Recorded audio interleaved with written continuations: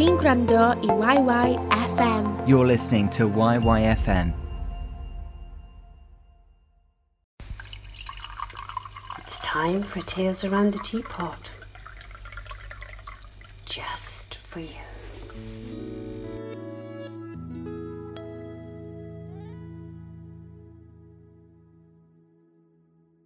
On Me Bench. Written and recorded by Joan Warburton. Well, I'm on me bench in the park. I say it's my bench, but it's anybody's. But I'm the only one seems to sit on it these days. All me old codger friends are dying by and by. It's fine today, and I like to people watch. Passes the time away when you ain't got nought else to do or go. Some days you get some real interesting conversations out of folk as they pass. Mind you, some don't bother. They don't even smile when you say good morning. Walk past as if they've got a broom handle stuck up their arse. I got me regulars who stop to chat, like old Ma Smith. News of the world, we call her. There's nought goes on around here she don't know. Everything from the babies born, who's died, them's who's carrying on with other people than their hubbies or missuses, to a robbery or even murders. The other week I'm sitting here minding my own business, enjoying the spring sunshine. It was a belter of a day. I even had to take my coat off, was that warm. Any roads, this small, thin reed of a chap runs past, hell for leather. How he did with his shoes flapping like kippers on his feet, I don't know. He looked as if he'd seen a bloody ghost, but I couldn't see how. That was possible being daytime. But that's what it looked like. Didn't see much of his face. He had one of them stupid thingamajigs they were today, as a scowly cow's arse. It hid most of his chops, except his big gob that he was ranting a load of rubbish out of. Wasn't English anyhow. Probably one of them foreigners that are coming over here for freebies. Just behind him, a big lump of a copper is chasing him. Not much chance. Him catching him though. He was out to puff, and with his lardy beller hanging over his trousers, he was struggling. He shouts, "Are you?" like as if the bloody feller is going to stop. He should have had a whistle and blown it, if he'd had the breath.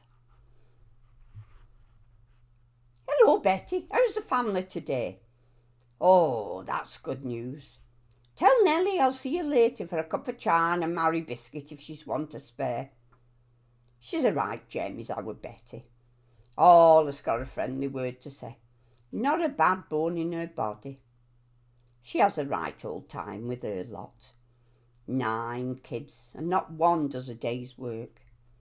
She'll be dead afore she's 50, you mark my words." "Oi, you, what you gawping at, mister? Got a pair of knickers on me head or summat? Be clean if I had." "Hoity-toity." He stopped and stirs like I'm a bit of shit on the floor. OK, I'm no beauty and never have been. But at 86, what do you expect? And I do whiff a bit in this warm weather. But I can't wash and bath every day, 'cause I've no hot water in that room they call a flat the council put me in when my old man Herbert, bless his cotton socks and woolly knickers, popped his clogs on me. God, his face. He seemed scarpered, and he fell over himself. He'd look a right sight if he had, sprawled on the pavement, his suit stinking in all this mucky stuff on the pavement. Looks as if the kids have been having a fight with eggs and flour. The rain didn't help either. My feet are squelching in it. Take a bit of cleaning, that will. I could do with a nice cup of char right now. My throat's dry as a camel's backside. But the calf's too far away for me to trundle there. And besides, I ain't got threepence to spare today for one. My pension's not due for 2 more days, and I gotta get a bit of summat to eat from the butcher, if he's out going cheap. He had a big cow's heel the other day. Only charged me a penny. Boy, it tasted right good after I'd boiled it with an onion and a bit of pepper. My stomach thinks its throat cut just thinking about it now. Cor, I could do with a visit to the loo. I'm nearly tasting it. So I'm off for now. See you around. Ta-ra!